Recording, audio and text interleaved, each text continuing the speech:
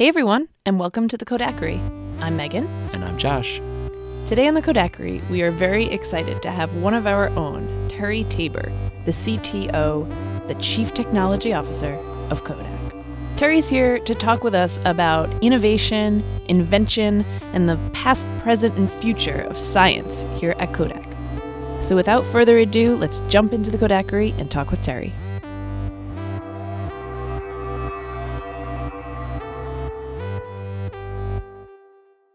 Hey everybody, and welcome to the Kodakery.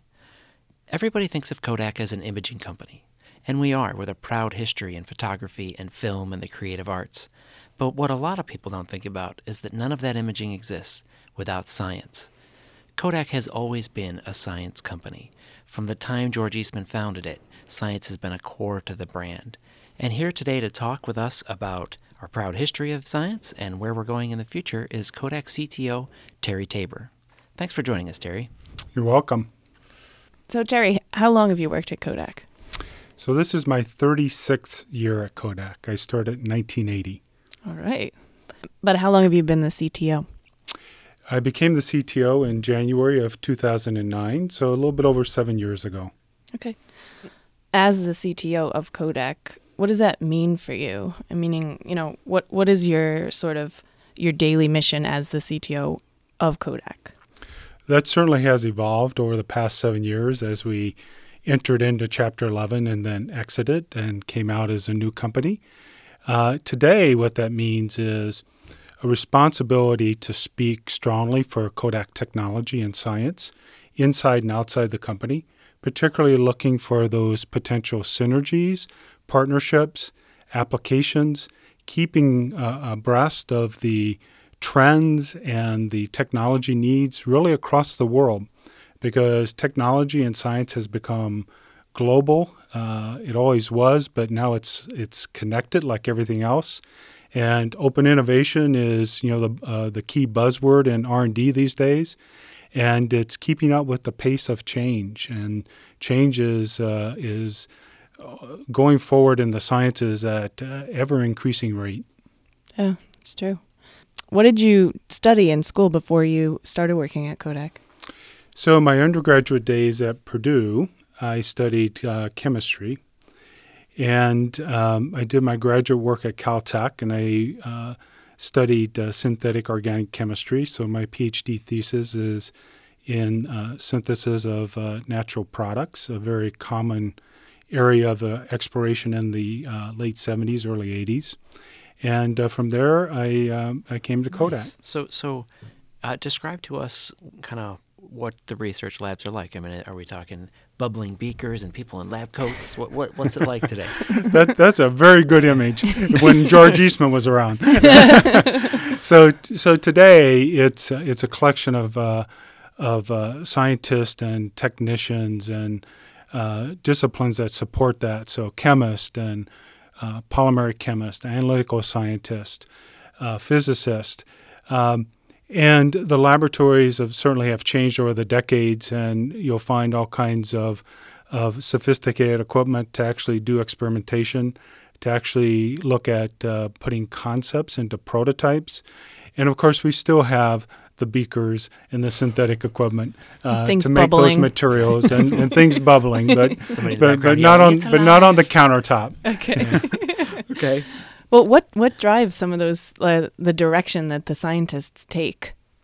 So for many years, as was mentioned before, Kodak is a science company, and over the decades, in particular, we became very deep in three scientific areas: material science, deposition processes, which involves a variety of different sciences, physics in particular, fluid mechanics, fluidics, and image science, both analog as well as digital, and now implementation into software.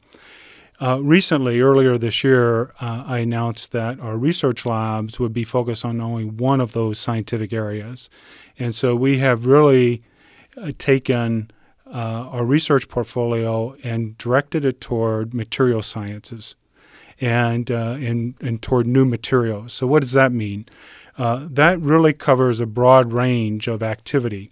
So it's about inventing new materials, and materials that can do new and useful things in the variety of applications that people want in printed electronics or healthcare applications or 3D printing, for examples.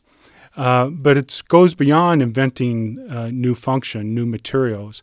It's taking those materials and putting them into a useful formulation, which has really been one of Kodak's strengths.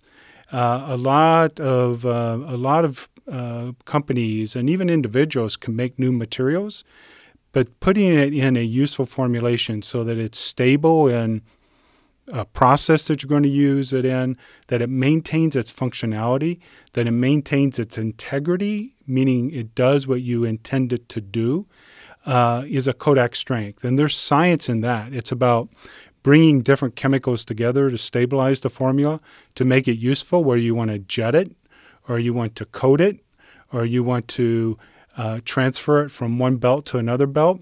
These are all very important aspects of material science.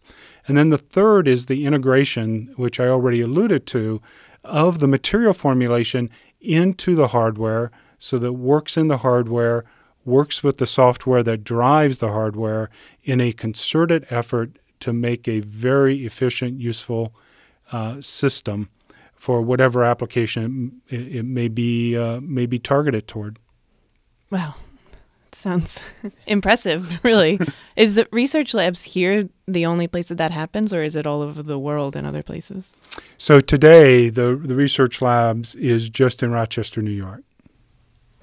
And it's really like, we mentioned a little bit like the legacy of invention for Kodak, and it's something that I don't think necessarily people outside of Rochester realize, like how much infrastructure George Eastman built to support innovation, to support research. I mean, the Eastman Business Park is like a Google campus before there was Google in a way. And the way that he supported invention and innovation throughout, you guys are really carrying that on. How many patents does Kodak have? So today, Kodak has between 4,000 and 5,000 patents. And since we are in a business division structure, we have actually assigned patent families to businesses. So of those, let's say 4,500 patents, about 1/3 of them are associated with the research labs and the business that we've created around the research labs, which is the Intellectual Property Solutions Division. The remainder of the 2/3 of the patents are aligned with our business divisions. And within the business divisions, there are product R&D groups that are focused entirely on the needs and the product roadmaps, technology roadmaps of those businesses. Well, give me an idea of, so we've already gotten a sense of what's going on inside the research labs. A little bit of lab coat, a little bit of beaker, but a lot of thinking. But how big are the facilities? I know we have our campus spreads very far and in very different ways. The film factory, the research labs, the Eastman Business Park. And so what does that footprint look like? So the research labs are actually a relatively small part of what we today call Eastman Business Park, which stretches for miles. The research labs are 2 buildings, roughly about 800,000 square feet. And those are occupied by the Kodak Research Labs, the Analytical Sciences Group, supporting activity we have around the research labs, but also by outside tenants. We have brought in other tenants who are interested in doing research. And we also have 1 or 2 product R&D groups from the business divisions within that 800,000 square feet. Cool.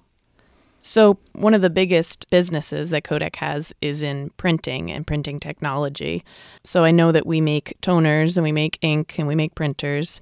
I recently heard that some of the toners and inks are made organically. Did I get that right? Is that true? Yeah, so when people mention that in terms of organic, what they're referring to is that the active component of what makes it a useful toner or what makes it a useful ink is organic in nature as opposed to inorganic. So it's an organic compound or an organic pigment as opposed to an inorganic heavy metals like a cadmium pigment. So the organic refers to the fact that the material, the science, the heart of what makes it work, is an organic compound, either an organic pigment or, in the case of toners, a polymer, which is organic in its very nature. And that's what we mean by organic. Like, can you make it yourselves, like from in a test tube? I heard the words grow. Like You we heard the words we were grow. thinking like, Right, like is it I was dirt like or imagining water? like mushrooms or something, and we're grinding them up. Like, So, in a sense, we grow toners. The way we do that is there are two types of toners utilized today. There are ground toners, and so what's that mean? That means that we take polymeric materials and we go through sophisticated grinding machines to get them down to sizes that are useful, 6, 7, 8 microns in size. That makes it a useful in the EP process.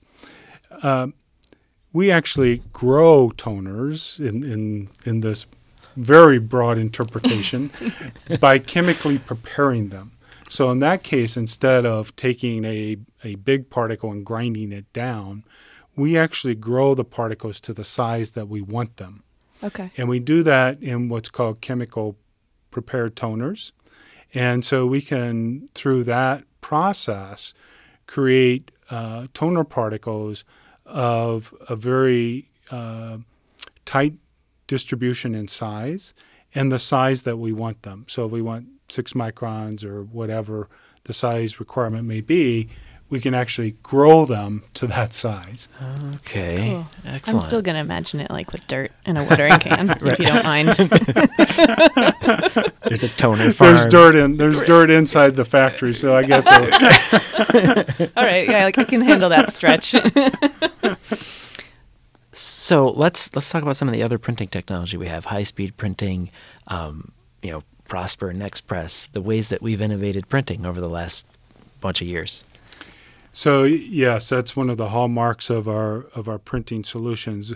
When you think about Enterprise Inkjet and the Prosper, the stream writing system that it's built on, the ability to go at up to 1,000 feet per minute,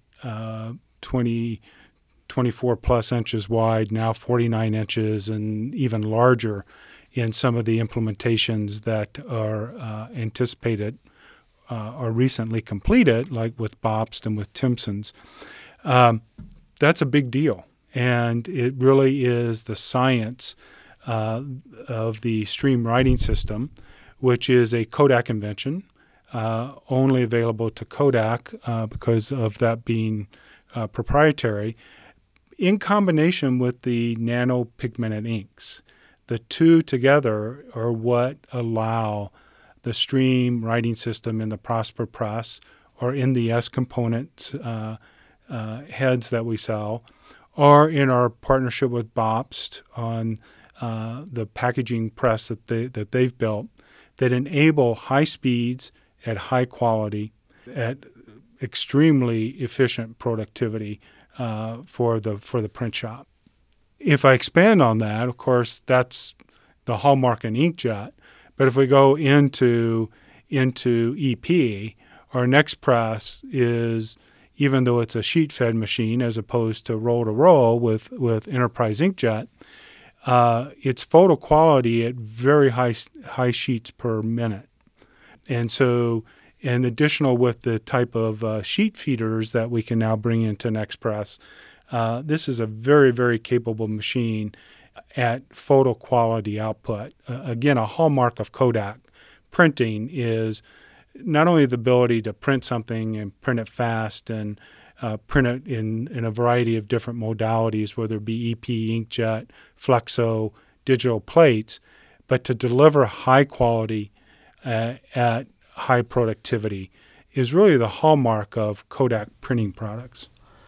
One of the examples that I can say that for our audience, we recently worked on a project with Jefferson Hack from the UK, and he is an author. He's written many books, and his new book is called Jefferson Hack the System. And working with the art director and the designer, they came to Kodak because they wanted to create 5,000 unique book covers. So out of a press run of 5,000, each book has its own cover. So each book is a unique first edition unto itself. And we did this on the Prosper Press, the Enterprise Inkjet. And that was something where 5,000 covers were printed in less than 15 minutes. And they were able to build almost a custom algorithm so that as all of these graphic elements were being combined on the fly, each cover came out very, very differently. So it's one of these things where to think about that from a creative standpoint, from an artist or from a publisher, we're enabling a level of creativity that's really never been possible before. Yeah, the variable data printing is really enabled by high-speed digital presses, and in order to do it in a time-efficient manner, and to cover the creativity of an artist or a book author or even an advertiser in terms of the audiences that they want to address. And so the ability to handle the printing aspect from the actual writing system is one. As you were mentioning, the ability to handle large amounts of data and prepare it for preparation to be printed on a press in a variable fashion is another hallmark of a Kodak system. Those digital front-end hardware and software that we have allow that to happen in harmony with the press as opposed to fighting the press. Yeah. And so a lot of the people that listen to the Kodakery might not have even known until today that, that we create these printers. So maybe we could give them a sense of let's break it down. What are we doing? You can make magazines, newspapers, you mentioned advertisements, so books. big signs. And I think it helps because, Next Press, Prosper, all these words. It's what are we actually talking about here? Right. So we're making stuff, making paper goods and even boxes or things to. So what we're enabling in the broadest sense is if you can think about printing it on some substrate, we want to be able to give you a Kodak solution to do that. So today that's paper for magazines, for books, for advertising collateral, anything that you can think about that's on a printed page of paper, we can enable, and we can do it in a high-quality variable data manner. But we also print on other substrates. So we print on polymeric substrates, or a lot of people just like to call them plastic substrates.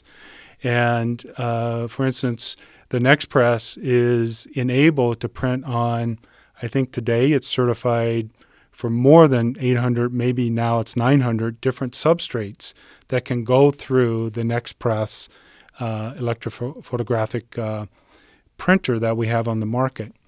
We're also printing on cardboard. Our partnership with Bobst was about inkjet printing on cardboard.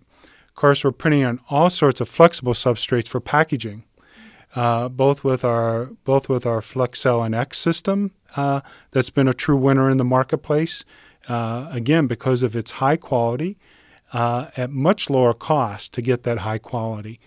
And we're moving inkjet, our enterprise inkjet I mentioned earlier, into the realm of being able to print on flexible substrates as well. With the combination of inks and pre-coat materials, it allows us to print high quality onto flexible substrates, metals, and ultimately onto glass. That's not something that's in the market yet, but it's something that we're clearly working on within the research labs. And I've heard some exciting things like you'll be able to custom print floor tiles. So if you wanted to have, floor tiles for a bedroom, let's say I want to do an illustration for my child's floor in her bedroom, we could actually custom print floor tiles, wallpaper, a whole bunch of things that I don't think people ever realize you could print on. Absolutely. We call that industrial printing. And so if you think about printing in its broadest sense, you can talk about graphics, which is primarily text and graphics, images. You can talk about functional, which is like printed electronics. You're actually printing something to perform a useful function. Industrial, you're printing it for, some people call it architectural. printing it for use within a house or a building or an establishment. And then, of course, 3D printing, which we haven't touched upon yet. And so Kodak is enabling across all of those different printing modalities. And one of the things that Kodak is displaying at Drupa, which starts next week, first week of June, is the UltraStream inkjet system, which will better enable users of that system to print on ceramics or on countertops or on wallpaper in the high-quality fashion that they come to expect from Kodak. Nice. And for our audience out there, Drupa is a massive print conference and trade show in Germany. It's kind of like the Olympics of print. It comes along every 4 years. It goes on for 2 weeks. It's a huge, huge event, and Kodak is going to have a really exciting booth there. It's going to be great. Now you mentioned 3D printing. Let's jump into that and talk a little bit. Could you, before we start talking about our specific kind of new announcements and partnerships, 3D printing as a trend, right? We all have heard about it a lot, and I've seen some really awesome videos where people are making Yodas and all kinds of stuff in their home. But could you talk a little bit about kind of where it's come from, where you think it's going to go? Certainly. So I actually had the privilege recently to meet the founder of 3D printing with created 3D Systems back in the early 1980s. And that was remarkable because when you think about it, that's over 30 years ago. But it's, 3D printing now is only becoming, the big buzz that it is, which is not atypical for these disruptive technologies. So yes, 3D printing, people talk about it from printing children's toys all the way to printing like the table that we're sitting in front of, and everything in between and beyond, like human body parts replacement for bones and organs, things that are very futuristic. So how does Kodak fit into that? Well, we bring some science, and again comes back to the materials discussion we had earlier. What enables the broad application of 3D printing will ultimately be the range of materials that are available to produce the article that you want with the type of strength and durability, in some cases color, that you want. And today we're seeing just the beginning of applications where those materials are becoming available. But as you might expect, our interest in 3D printing is around how we can broaden the range of materials that are available that would really move 3D printing from a novelty to where it is now kind of a prototype application, eventually to being an additive manufacturing solution. And so the revolution has gone from novelty to prototype. Now how do you move from prototype to additive manufacturing? It's going to be a material solution integrated with continuing enhancements on the hardware that actually print in the broadest sense. And do you see this being something that, as we a lot of people talk about kind of the maker society we live in, like the world of Kickstarter, and there's almost like there's mass creation like we do at Kodak, and then there's a market of people who are developing their own products and their own kind of small invention and innovation. Do you see 3D printing continuing for both audiences, or do you think it's going to head more toward kind of like a larger scale type additive manufacturing? Like where do you see it going? So from a business perspective, and the area that I would see Kodak interested in, it's really on the additive manufacturing, the industrial application, if you will, to bring solutions into the manufacturing arena. That has a lot of challenges to get to there from where we are today in the ability to create prototypes. But if you want to create 100,000 of something in a 3D printer, that's not going to happen today in a short period of time, in a reasonable amount of time. The desktop, or the consumer market, if you will, the dispersion of 3D printing into the broader markets, consumer markets, I do believe that will also evolve. it will have a totally different set of business dynamics as you would anticipate with a consumer space versus a manufacturing space.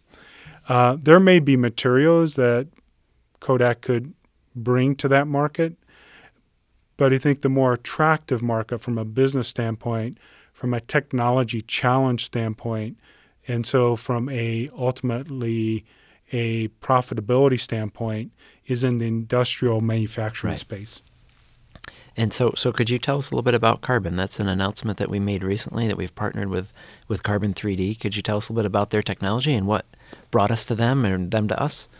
Certainly. So Carbon 3D is a startup company in the Silicon Valley of the United States, West Coast of the United States. And we have been talking with them for some time and as announced earlier this year, signed a joint development agreement with Carbon 3D, commonly now referred to as Carbon.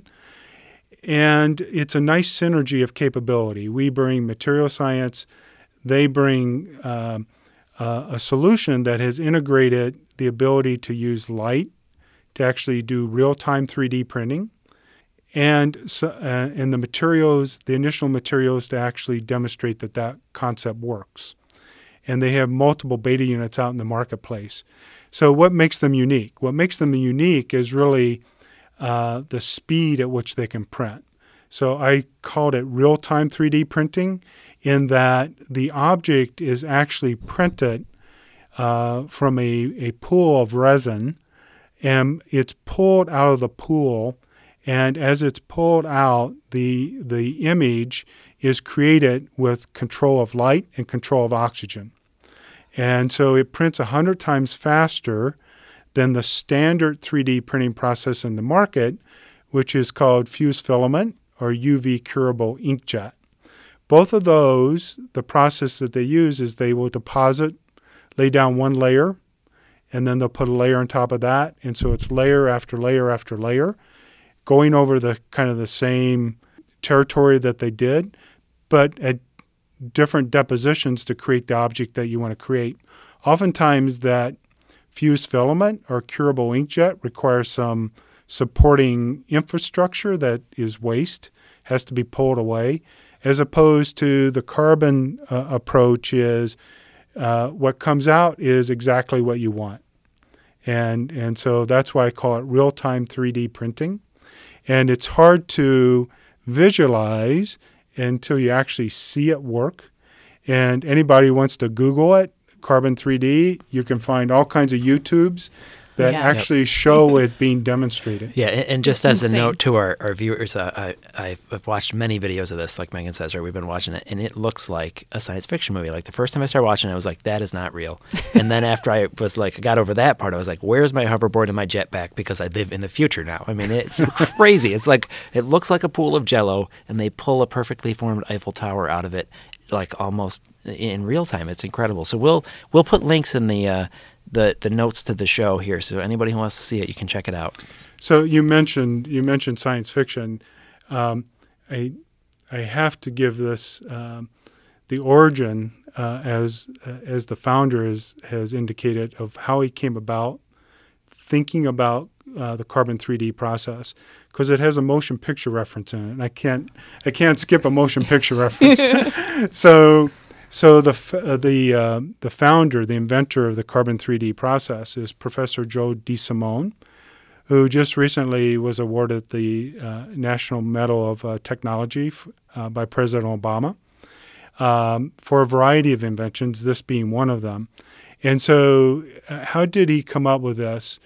Well, if you know the Terminator movie series. Oh, I do. Shocker. The liquid Terminator that kind of regenerates itself. He saw that and he says, that's how I want to 3D print. Come on. Amazing. And so he said, okay, how do I take that and actually make it into something that operates in a similar fashion?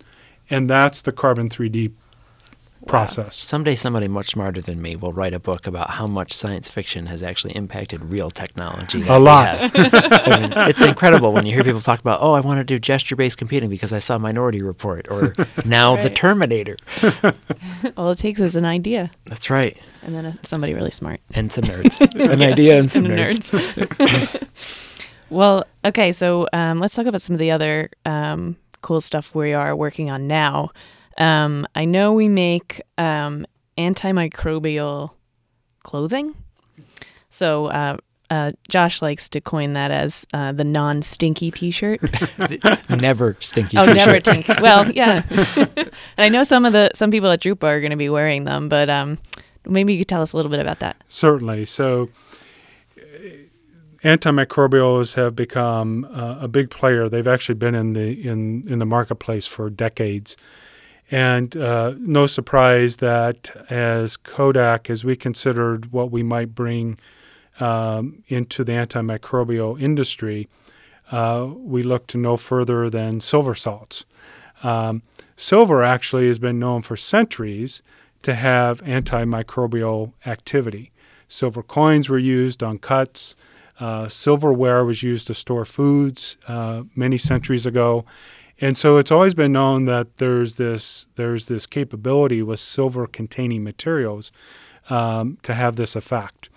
And so over the last decade, we've actually developed a variety of silver salts. The one that you mentioned with we like to call it the anti-odor T-shirt, but the one that you mentioned is our most recent silver salt, which is actually embedded into the fibers that are then used to create the T-shirt. Now, less than 10% of the fibers actually have any silver in them, and the fibers that do have really small amounts of silver in them. But yet, because of the efficacy of the silver salt that we've developed, that's sufficient to kill odor-causing bacteria. That's how you get anti-odor. It's bacteria that cause the odor. We kill the bacteria, therefore there's no odor. One of the other aspects of that, of course, is the durability. It's one thing, well, one could say if it doesn't have any odor, you don't need to wash it, but people wash their clothes. So the durability of our silver salt, because of the way it's embedded into the fibers, it lasts many, as far as we can tell, more than 100 washes and maintains its efficacy in the article of clothing. But we're thinking more broadly for that silver antimicrobial. And we're going to talk about some of those applications. We're actually going to bring some materials to Drupa that shows some of those applications. So we're thinking about how do we take that silver salt and how do we coat it out on flexible films? Why would we want to do that? So think about your touchscreen protector on your phone or your tablet or your computer. What if you could put an antimicrobial protector over it? Be good for all of us. Yeah, Be we good could for all all use of us. that. Yeah. Or how about when you're on an airplane and you lower the tray in front of the tray table in front of you? What if it had on it a Kodak silver flexible protector screen, or one that you could apply to the tray table because you carried it with you onto the plane? Or cruise ships. What if you could apply Kodak flexible antimicrobial films to the banisters on the stairs, or any touchable surfaces, because cruise ships, you have a lot of people in a confined space. So we're thinking about how we can bring that technology into flexible coatings. We're going to show a few examples. These are very much in the early research stage, but a few examples to show that it's possible to create such an article. We're also looking at are there any healthcare applications that we can utilize currently? And we're going to show an example of that at Drupa as well, where we actually use our EP process to apply the silver antimicrobial through the toner. We've embedded the silver antimicrobial in the EP toner. We print the article. In this case, it happens to be a cough box. And if you cough into the box, the antimicrobial coating that's applied through the toner actually kills 99+% of the germs that go into that box. Wow. Much better than a Kleenex. Wow, right. It's flopping all over the place. We could apply this to a Kleenex as well, but an ordinary Kleenex. So we're looking at broadening the space that we can apply the antimicrobial. And even though the anti-odor shirt is cool, we think there are other healthcare applications that have much more value. Right. Would really help people. I mean, that's really exciting. Seriously. I'm sure we could talk about that for a while, but let's go on to something else. So I know we make light blocking curtains. I have some because, when you wake up and it's still sunny, you want to keep sleeping. But so they already make them. What are we doing? Why are we making more? Yeah, good question. So let me put this in context. We talked about the research labs. Within the last year, we've put around the research labs a business division. That business division is called Intellectual Property Solutions. And the intent is to create new businesses from the research technologies and the science that we have within the research labs. And so the light blocking materials came through that channel of how do we create new businesses with research technologies. We're really in that intellectual property solutions looking for 4 different platforms for business growth. One is small particle technology. That's where the light blocking materials come into play, and I'll talk about that. Second is smart materials. We talked a little bit about that with antimicrobials, but I can enhance upon some other smart materials. The carbon 3D materials would be smart materials. Healthcare applications, that's the third platform. Antimicrobials also fit there. And then the fourth is high-resolution imaging. So those are the 4 platforms for growth. Now let's talk about the light blocking materials. So that falls into our small particle technologies. We've created particles with pores where we can actually scatter light, reflect light. We can control light in different ways. And so one of the first applications we actually looked at was putting them on curtains because, as you mentioned, light blocking curtains are useful in homes, in hotels, in conference rooms. And today, they've become more widespread. The manufacturing process for those curtains is actually fairly complex. It requires 4 different layers, generally speaking, in order to provide the light blocking capability that is desired. It's a process that incorporates carbon black, which is, as you might imagine, a black material. It's very fine particle. It's difficult to work with in a manufacturing environment, so it requires a lot of handling and cleanup to deal with. And our solution, the Kodak solution, is a 1-layer solution.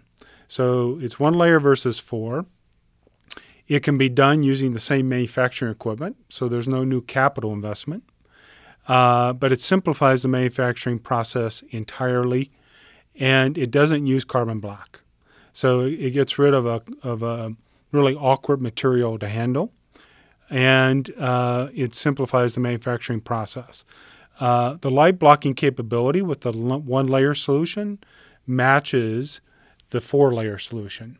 And so we're bringing a very much improved material to the existing manufacturing process that will really change the business dynamics of that industry. Beyond that, because we're a deposition company, we also have started to explore and develop alternative ways, simpler ways, to apply the particles to textiles. So you can get the light blocking solution with even a more simplified and probably a more uniformly applied solution based on what we understand about deposition and coating materials. So that's a future step.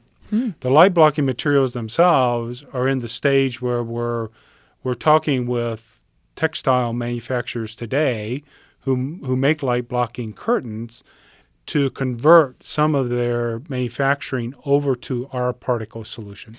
Terry, a little bit back in the beginning of the interview, you mentioned open innovation and that that's a trend in science. Could you tell the audience a little bit about like what that means and how you think that's going to impact the future? Yes, so open innovation is a concept that really has grown in the last, I'll say, 5 years or so. It's been around longer than that, but it's really mushroomed into a big business over the last 5 years. So, briefly, the concept is if I have a problem that I want to solve, let's just say it's a scientific problem, I can use, whatever organization I'm in, whether it's a university or a company or my lab out in my garage, to try and solve that scientific problem. But wouldn't it be great if I had, 100,000 people helping me to come up with a solution rather than 1 or 10 or 100? And so this is really enabled by the web of being able to connect groups of interested people and people of like disciplines, if you will, to approach a problem. So I put a scientific problem statement out there, and through the mechanism of the web and some participation fees and things of that sort, ideas come in, and you sort through that, and you get the power of numbers to solve problems. That's evolved from web-based solutions to partnership-based solutions, where you might have 100 universities and 20 companies in an open innovation partnership, so that collectively they all participate, and that means they all financially support it, and they use that subgroup, but it's a larger group, to solve problems that are of interest to any one of the participants. And there are open innovation companies who help facilitate that to happen either on the web or in these larger groups of universities and companies. So the idea is to connect people, larger groups of people, to solve problems faster. Right. That's great. That's awesome. And if it's faster, generally speaking, faster is less costly when it comes to R&D investment. So that concept is starting to evolve, and it will take its course, and it will find its most valuable places to add to be utilized. We, Kodak, don't utilize that structure in quite the same way. We've done a couple of things that are certainly along that nature. For many years, we've had university relationships where we will sponsor research projects at certain universities. Prior to Chapter 11, we had probably a dozen or so universities we were doing research-sponsored projects. After Chapter 11, it's much less than that, but we're still doing them. And that opens up academic groups to address Kodak, interesting problems to Kodak, interesting scientific areas to Kodak. So that's kind of a controlled open innovation, if you will.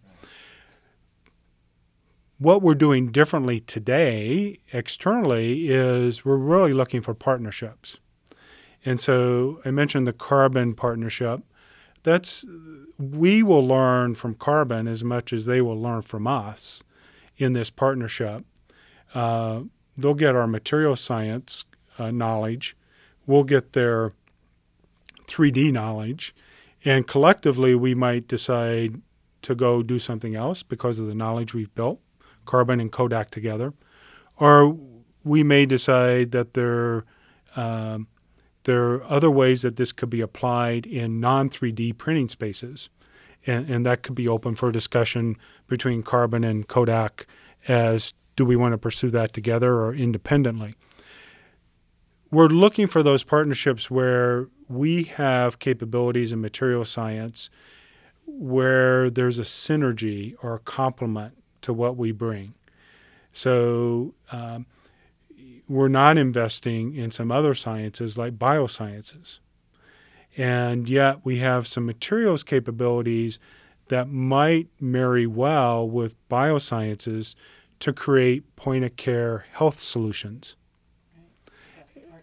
That's the partnership. That's the open innovation part that we're trying to approach through, you can call them very specific, very defined open innovation groups, as opposed to just opening up to the open innovation network that's in the broader, global, worldwide web or these consulting groups. Doesn't mean that we will never use that web approach or the open innovation groups in the future. No, it doesn't mean that. It just means right now we feel that, and I particularly feel that this is the best pathway for Kodak where we are today. Right. And as we learn from that, we will certainly expand on that. Now, the open innovation concept has value. So one of the teams that was created out of the survey that we did a couple years ago was around innovation. And one of the recommendations that they have is around open innovation. So stay tuned for some very cool news on how open innovation can be utilized inside Kodak in the next few weeks. That's awesome. I mean, it just seems like such a great way to get a diversity of thought and to bring, all kinds of people together to work on a problem. It seems really exciting. I look forward to this news that you just teased out. It's exciting, so I look forward to it as well. Cool. Nice. So, Terry, I guess we want to be mindful of your time. It's been a really great conversation. One question I kind of wanted to end with is, innovation and invention and science has always been such a core part of the Kodak brand, sort of in our DNA. How important do you see it for the future of the company? So you're asking the CTO how important science is. Oh, I know. but it's critical, right? All kidding aside, investment in science and technology is what allows the future to happen. It enables the future. Without dreams, and whether it's through innovation or invention, whether it's on the science side or it's on the marketing side or it's on the manufacturing side, without dreams, there's no future. And so, as CTO, yes, I have a vested interest in making sure that we continue to invest in science and that we continue to utilize our science in ways that help us grow new businesses and then allow us to expand our science capability. But collectively within the company, our ability to dream, to innovate, to imagine, to invent is at the core of creating the future. We are creating in those ways not only the future of Kodak in 2016 and 2017, but in 2025, and in some cases in 2035, because fundamental inventions often take a couple of decades to be realized in a mainstream product. So it's absolutely at the heart of any company that is going to grow and sustain itself over time. And so it's a great question. It's an easy question for me to answer because I have seen the power of science and technology, not only in my 36 years at Kodak, but interacting with all these other companies outside of Kodak. And one of the real supporting pieces of evidence to how important this is when I go out and talk with companies, whether they be 10-people companies or 10,000-person companies, the Kodak name, and particularly the Kodak ability to innovate and invent, is very recognized and appreciated outside the company. And they realize that that's the type of culture, the type of ability that they want to create their future company. So sometimes, because we're in the midst of it, we don't often take the time to appreciate what we have. This is something that we definitely need to appreciate every day, and it's what we will build the future on. So thank you for the question. Thank you for the Yeah, and conversation, thank you for Terry. coming on the podcast. Yeah, it's been great. Thank you so much. You're welcome.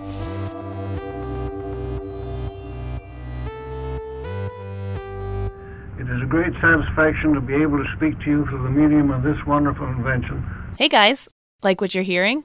Make sure you subscribe to us on iTunes.